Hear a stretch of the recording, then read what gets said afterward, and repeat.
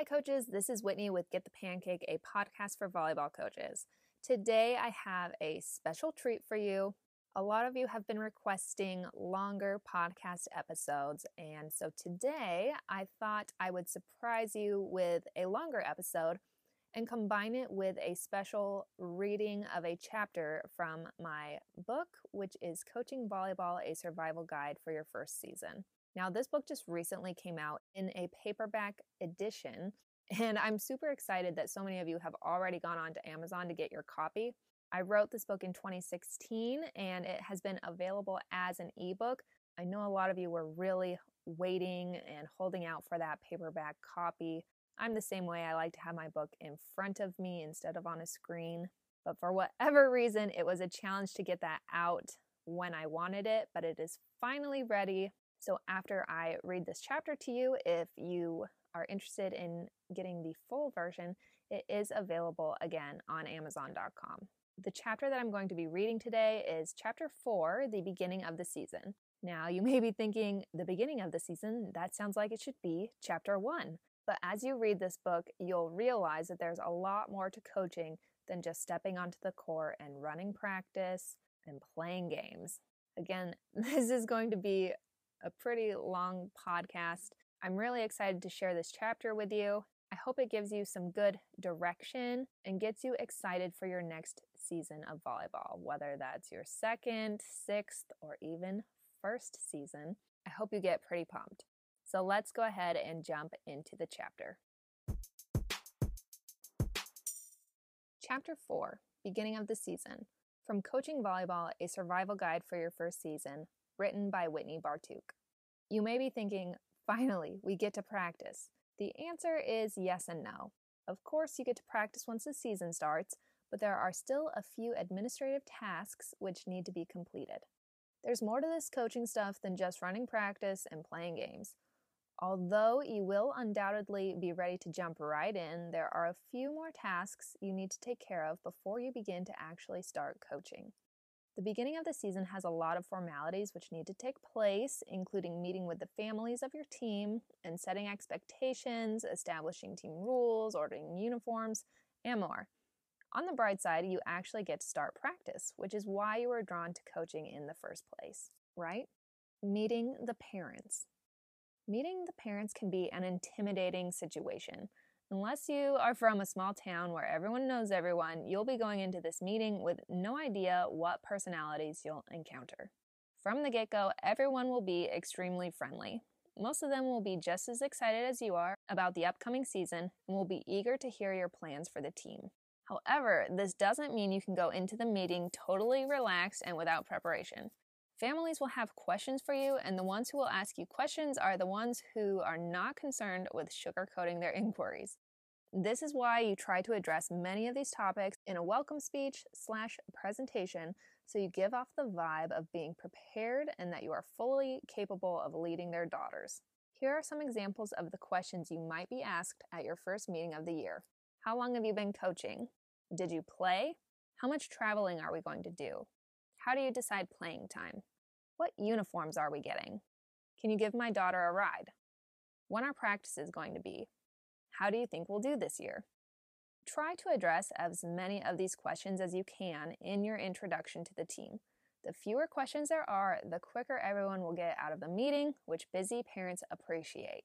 Additionally, if you answer some of these questions up front, like how long have you been coaching, it will feel less like you're hiding things and you will seem much more confident and trustworthy. Do your research, have your ducks in a row, and lay it all out on the table. A sample introduction for a first-year coach could sound like this. Hello everyone, my name is Whitney Bartuk and this is my first year coaching volleyball. Although I'm new to coaching, I started playing volleyball when I was in 6th grade and have been playing ever since. While in high school, I worked at every summer camp and even led camp my senior year. What I loved about coaching during camp was seeing the girls develop their skills and watching their enthusiasm for the game grow. Although it's my first year coaching, I know that this program has been very successful in the past. I plan to build on those successes with an aggressive playing style which still develops the entire team. You should then go over team rules, which is detailed in subsequent sections, established travel plans, the possibility for any additional travel, uniform ordering if not already in place, practice schedules, and team policies. Once your presentation is done, open the floor for questions. You should have addressed most of the topics which apply to everyone, so you may get individual questions at this point. Note that you can discuss individual questions afterwards so the group can be dismissed. If you do not already have it, have sheets which families can complete and pass around at the meeting for contact information. Follow the meeting up with an email summarizing your points and reiterating any questions which you answered during the meeting. One final note, although I often refer to family members as parents throughout these pages, please be aware that sometimes you may be communicating with aunts, uncles, grandparents, legal guardians, step-parents, cousins. The list goes on and on. I recommend being inclusive in your speech because not everyone will have a mom and dad as their primary support system. I prefer to use the term family as often as possible, since this has always captured everyone who is a legal guardian for my girls. So despite my use of the term parents on occasion, please note the family structure for your players before you say anything which excludes someone who cares for one of your girls. More paperwork. I know, you thought you were done with paperwork, but I have good news for you. This is fun paperwork, really. Before the season started, you had to get all of your employment forms and certifications done. Now that you have your team chosen, there are a few more paperwork tasks which you should do. This is a time when you can be creative, so embrace the fun that comes with coaching. If you're not the creative type, however, you can choose to find some of these items online and save yourself the time. Regardless of your coaching philosophy, you'll need to be clear about at least one topic during the season: team rules. While discipline is discussed a little later on, discipline should only happen after team rules are broken. After reading the discipline section, create a list of your team rules and print out enough to give to each player and also to distribute to families at your first meeting together. This way, everyone knows what is expected of them and is not caught off guard when you take disciplinary action. If you have different levels or kinds of discipline depending on the rule which is broken, list that out as well. Not only will this help deter rule breaking, but it will also help you stay consistent. Once you've created your team rules, you need to hand them out to your players. While you could just give the paper to each girl and hope she at least keeps it somewhere in her gym bag, I prefer to hand out team rules in a folder which I customize for each player. This could be as simple as writing their name and number in the top right-hand corner. You could get a little more crafty if that's what you're into and add stickers, quotes, drawings, etc. on their folder. It might also be fun to have a folder decorating station at the beginning of your meetings to keep the players entertained while you talk to the families. Younger players will probably appreciate this more, but the right group of high schoolers might enjoy it just as much. So why hand out folders when all you're doing is handing out team rules? A folder is generally more sturdy than the paper, which will likely end up crumpled at the bottom of their bag next to a rogue sock, which you're not even sure is theirs. But now you have a safe place for other papers to go if needed. Say you're traveling for a tournament and want to hand out the information at practice. It will be safe in the folder. Maybe you want to create a habit of writing down team and personal goals before each match. That can go in the folder too. You're helping yourself in the long run by giving them a safe place to store anything you think is important enough to print out and give to them. Later on in this book, we'll look at keeping stats for your team. In that chapter, I will give you tons of reasons to implement stat tracking in the beginning of your season, but I want to give you a tool now which will help you use stats for each individual on your team, not just at the broad level. If you search hard enough online, you can download a personal stat tracker for your players. This encourages one-on-one discussions with your players if you have the time, but can also be an easy way to communicate about their individual performance and growth without having to use practice time to have these meetings. If you'd prefer to create your own personal stat tracker, consider including the following spaces to communicate growth over the season: serving percentage, passing percentage, setting percentage, attacking percentage, blocks, kills, aces, assists, digs, and notes. To demonstrate growth, I like to show the team an average percentage, not including the most recent match or tournament. Then I have a column with the same stats, but for only the most recent match or tournament. This will show the players how their most recent performance stacks up against their previous performance. During my second year of coaching, I also included the team percentages so they could see where they were in relation to everyone else on the team. I decided to take the stat off of the form itself and instead share these numbers verbally. Team stats are a good measure, which you should definitely track, but you're adding insult to injury when someone realizes they're dragging down the team passing percentage every tournament. They'll know when you announce team stats. There's no reason to include it on their personal stat tracker. If you're going to have meetings after every competition to discuss individual progress, you can give players one sheet which they can use all year to track their stats. If you prefer to hand out stats and only have meetings when necessary, I recommend just handing out a new sheet after every match or tournament. One word of caution on personal stat trackers. Your players can take these very literally, and the self-confidence of younger players especially may suffer. Communicate with your team that they are a learning tool and cannot capture everything which a player brings to the team. Enthusiasm and teamwork are just as important, but those are hard to measure. Add positive comments in the notes section to discuss ways in which a player contributed that is not made obvious by the stats. Building trust and culture. Remember in the very beginning when I said that some parts of this book will have a greater impact on your season than others? Well, this is one of those areas, and it is major. Right behind your coaching philosophy is your ability to build a positive and productive team culture. And while coaching philosophy and culture are of the utmost importance, your influence will not extend as far as you hope without first building trust. To start, let's talk about trust.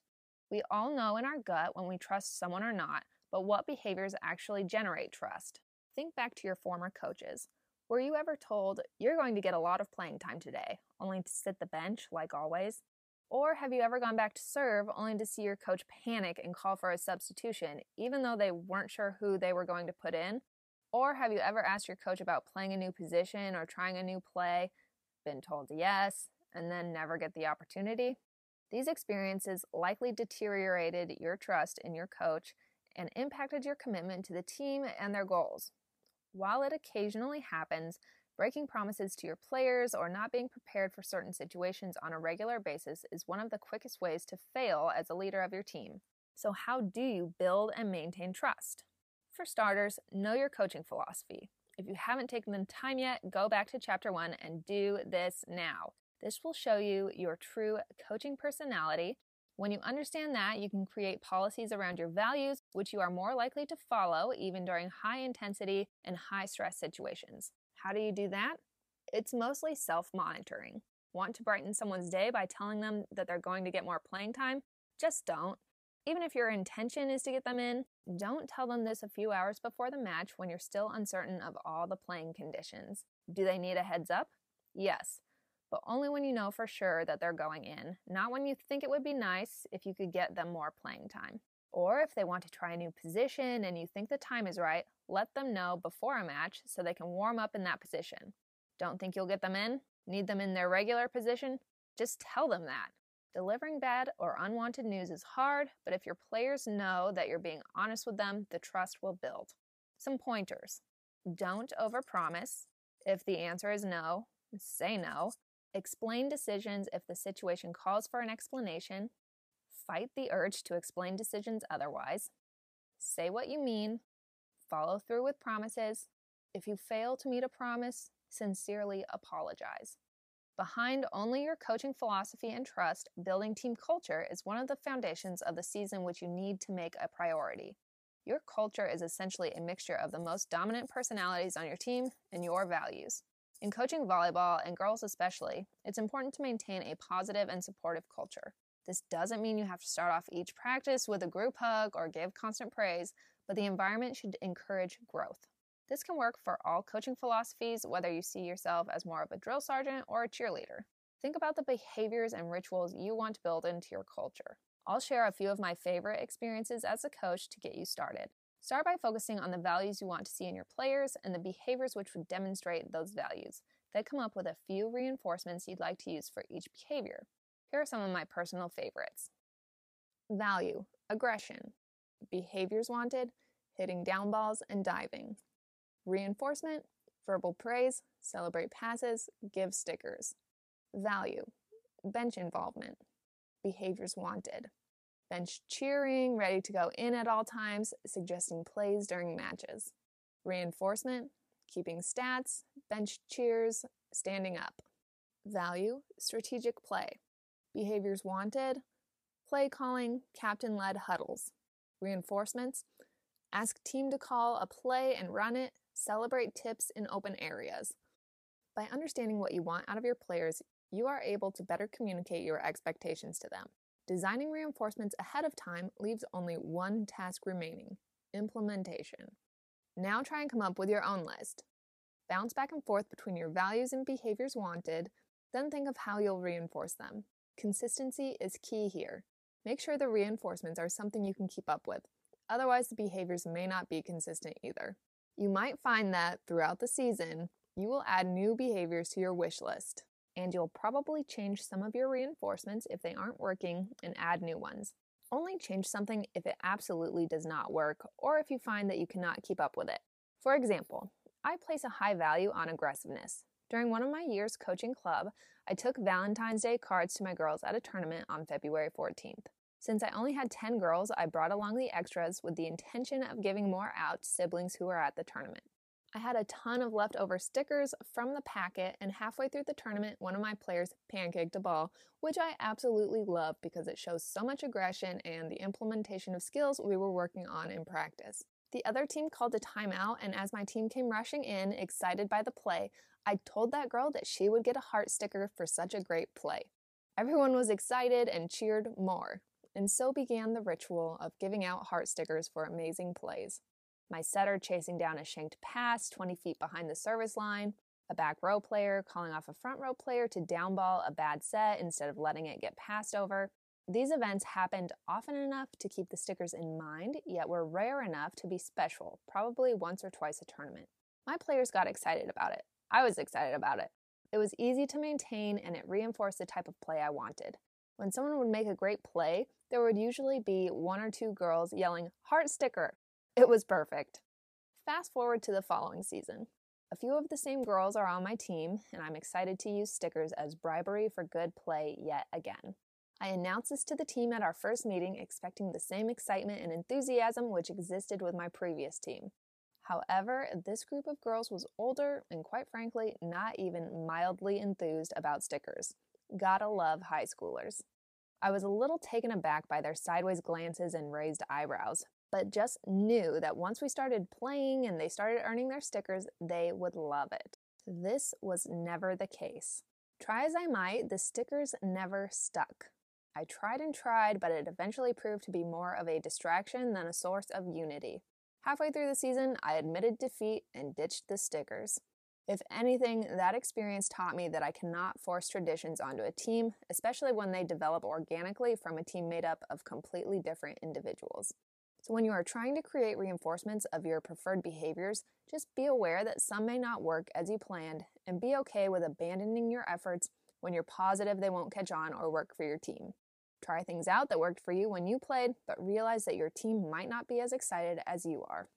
Just because something doesn't catch on initially doesn't mean it won't work. I enjoy mixing up teams and warm-up partners, but telling the girls to pick a new partner literally never works. And someone is always complaining. It's horrible. I started asking my girls to line up alphabetically by their favorite color, favorite flavor of gum, favorite band, etc.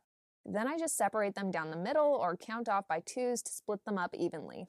When I start this with my teams, they all look at me as if I am treating them like children.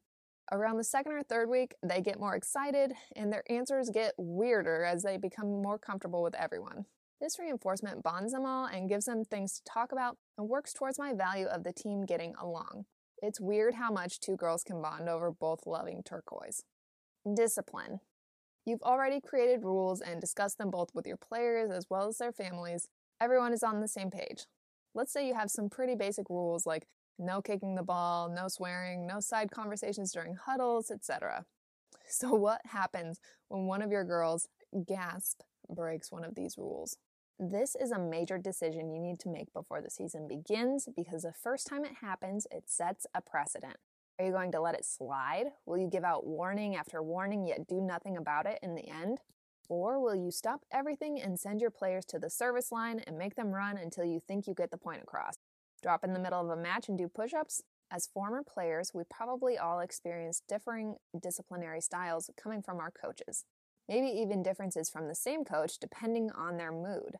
The head coach may have been extremely strict, while the assistant was mainly there to encourage the girls on your team. While you don't come into your first season wondering what sort of punishment your team will serve for various offenses, it is something you need to decide on. Make sure your other coaches are on the same page. Not sure where to start? Think about this. The whole point of discipline is to make your girls stop some sort of behavior, usually one they know they shouldn't do but decide to engage in anyway. The best punishment is one that they do not want and will therefore try to avoid. Some rules, when broken, are more detrimental to the team than others. Kick a ball out of the way when peppering? Not good, but likely just a reflex. Give them a warning. Boot a ball across the gym after missing a dig? She's sitting out, no questions asked. Which leads me to my next point. My personal approach to rule breaking is this. You break a rule, you sit out. Everyone knows the rules, and I don't have the time or patience to give warnings. In very rare circumstances, I'll give a warning. But because my teams know that I'm a no-nonsense coach when it comes to breaking the rules, warnings are rarely necessary. While different age groups will have different kinds of rule breaking, you need to decide on punishments which are consistent with your temperament and coaching style. I don't personally agree with punishments such as running lines, push-ups, laps, what have you. This gives those activities a negative connotation, and I want my girls to want to do those things to be in better shape. I do make one exception to running as discipline simply because a former coach of mine used it, and I think it's genius. Swearing was not allowed on the team, and if someone decided they were going to cuss, the entire team would get mad at them. But why? Why would a player be mad at another player for breaking a rule? Depending on the number of letters in the word of choice, that is how many laps the team had to run. But wait, it gets better. The person who swore would stand in the middle of the court or gym and count the number of laps out loud for the rest of the team. My old coach used peer pressure against us to curb our attitudes. I can practically guarantee that if you implement this rule with your team, swearing will be minimal. Whatever disciplinary policies you decide on, make sure you stay consistent in your enforcement of the rules. Just because one of the girls who has never once gotten in trouble is having a side conversation during a huddle, do not let it go. Fairness is something girls are very sensitive to, particularly when they feel it is going against them. Giving off the perception of playing favorites can be just as damaging to their trust in you as if you were actually playing favorites. Practice design. One of the topics I'm most passionate about when it comes to volleyball is practice design. Organizing skill practice and game-like drills in a way that builds up and culminates in proper skill execution is vital to running a successful practice. It is crucial that you spend more than just a few minutes coming up with practice until you are a seasoned coach, and even then, you'll probably spend more time tweaking drills to make practice just right. So let's talk about practice design. What I mean by practice design is the flow of your practices from one major category of skill work or play, games, etc., on to the next. To begin, you always need to warm up. This should take roughly 10 minutes for each practice to make sure your girls have warmed up their muscles properly. The rest of how you spend your time will vary depending on how long your practices are, with younger players practicing for shorter amounts of time usually, and can be broken up as follows. Dynamic stretching. Stretches that make your players move. Warm-up game. A game that gets the players moving and playing volleyball but eases them into play.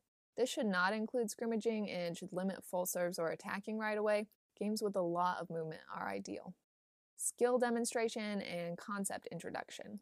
Explain a new skill or concept. For this example, I'll use jousting. Jousting is when two players on opposing courts go up to direct a ball that is tight to the net and could end up on either side. This may be too advanced for younger teams, but is a good skill to practice above 12 and under or middle school volleyball. Explanation should take no longer than 5 minutes unless it is very complex. Skill or concept-specific drill. Now you run a drill which focuses on the new skill or concept, in our case, jousting. Ensure you are running a drill which is slowed down enough to focus on good technique, but quick enough to get a lot of touches on the ball and keep their attention. Game-like activity which incorporates skill or concept. Similar to the warm-up game, we're not getting into full-on scrimmage mode here. We just want to put the girls in a game situation which has everyone practicing jousting as if it were happening in the game. Playing a short court game where players can only tip will help the jousting situation arise more often. Old/familiar skill demonstration. Since jousting is not typically one of the first skills you cover, you are probably a few weeks or a month into your season by the time this comes up. Your team should be familiar with their defensive positions by now, so you can review defense at this time. Emphasize tip coverage, as this is related to jousting. Scrimmage, which incorporates both skills and/or concepts. Now is the time you get to test out how well your players have grasped the new information you have given them. By running a full scrimmage, you are allowing your players to get in the habit of implementing their new skills in a way that would naturally occur in a game, not one that is forced or predictable. Cool down. Your players have probably put a lot of effort into the last 15 to 20 minutes of practice and need to ease into their normal state. Cooldowns do not need to take very long, but should not be skipped. Also, it's very important to incorporate water breaks for the team. If someone is thirsty during a drill, you should also allow them to get water right away. Schedule these in, but make sure your players know that they can get water at any time. This is a safety issue. This does not, by any means, have to be followed religiously at every practice. However, if you are struggling to create a schedule for your practice, then this might be a great place to start. Some nights, you may also have skills which do not easily work together using this framework. For example, you need to work on serving and setting.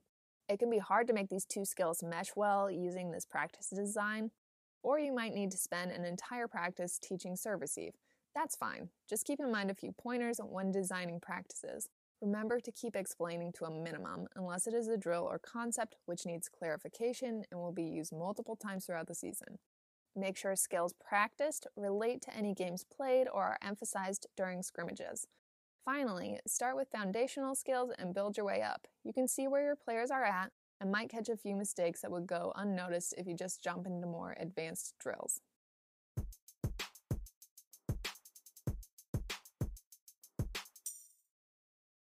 Whew, okay, that was Chapter 4, the beginning of your season, from Coaching Volleyball, a survival guide for your first season. I hope you all enjoyed this longer episode from Get the Pancake.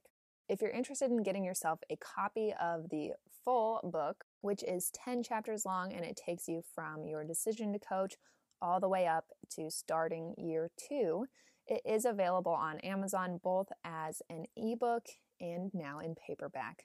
Just because it's on Amazon doesn't mean you can only read it on your Kindle. You can also get the Kindle app for your iPad. But if you are like me and many of the other coaches here, the paperback version is great. My intention for writing this book was A, to give you a heads up about what's coming if it's your first season, and B, to serve as a reference point for you throughout your season.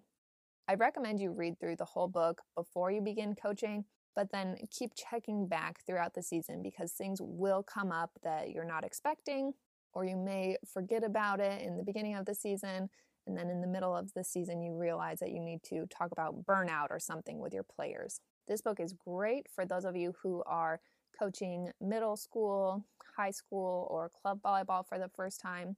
Youth volleyball coaches, you will probably get a lot of value out of the book.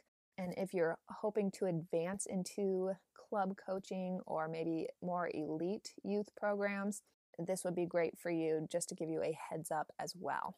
There aren't any drills in the book, but if you've ever been to getthepancake.com, you know that you can find a ton of volleyball drills online for free and you don't need to pay for them, especially if you're just starting out. I hope you are all enjoying your weekend. Thank you so much for listening again to the Get the Pancake podcast. I appreciate you all so much, and I'm happy that you are here and joining the Get the Pancake community. Don't forget to follow me on social. I'm on Instagram, Facebook, Pinterest, and YouTube. Get the Pancake is most active on Instagram and Facebook. We do have a closed group for volleyball coaches. I'll include a link if you'd like to request to join that group. I'm so happy with how it's growing and how helpful everyone is in that group.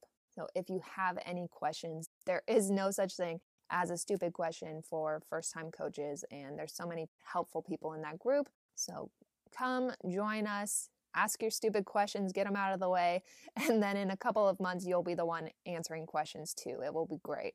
One last time, thank you so much for listening, and I will see you in the next episode.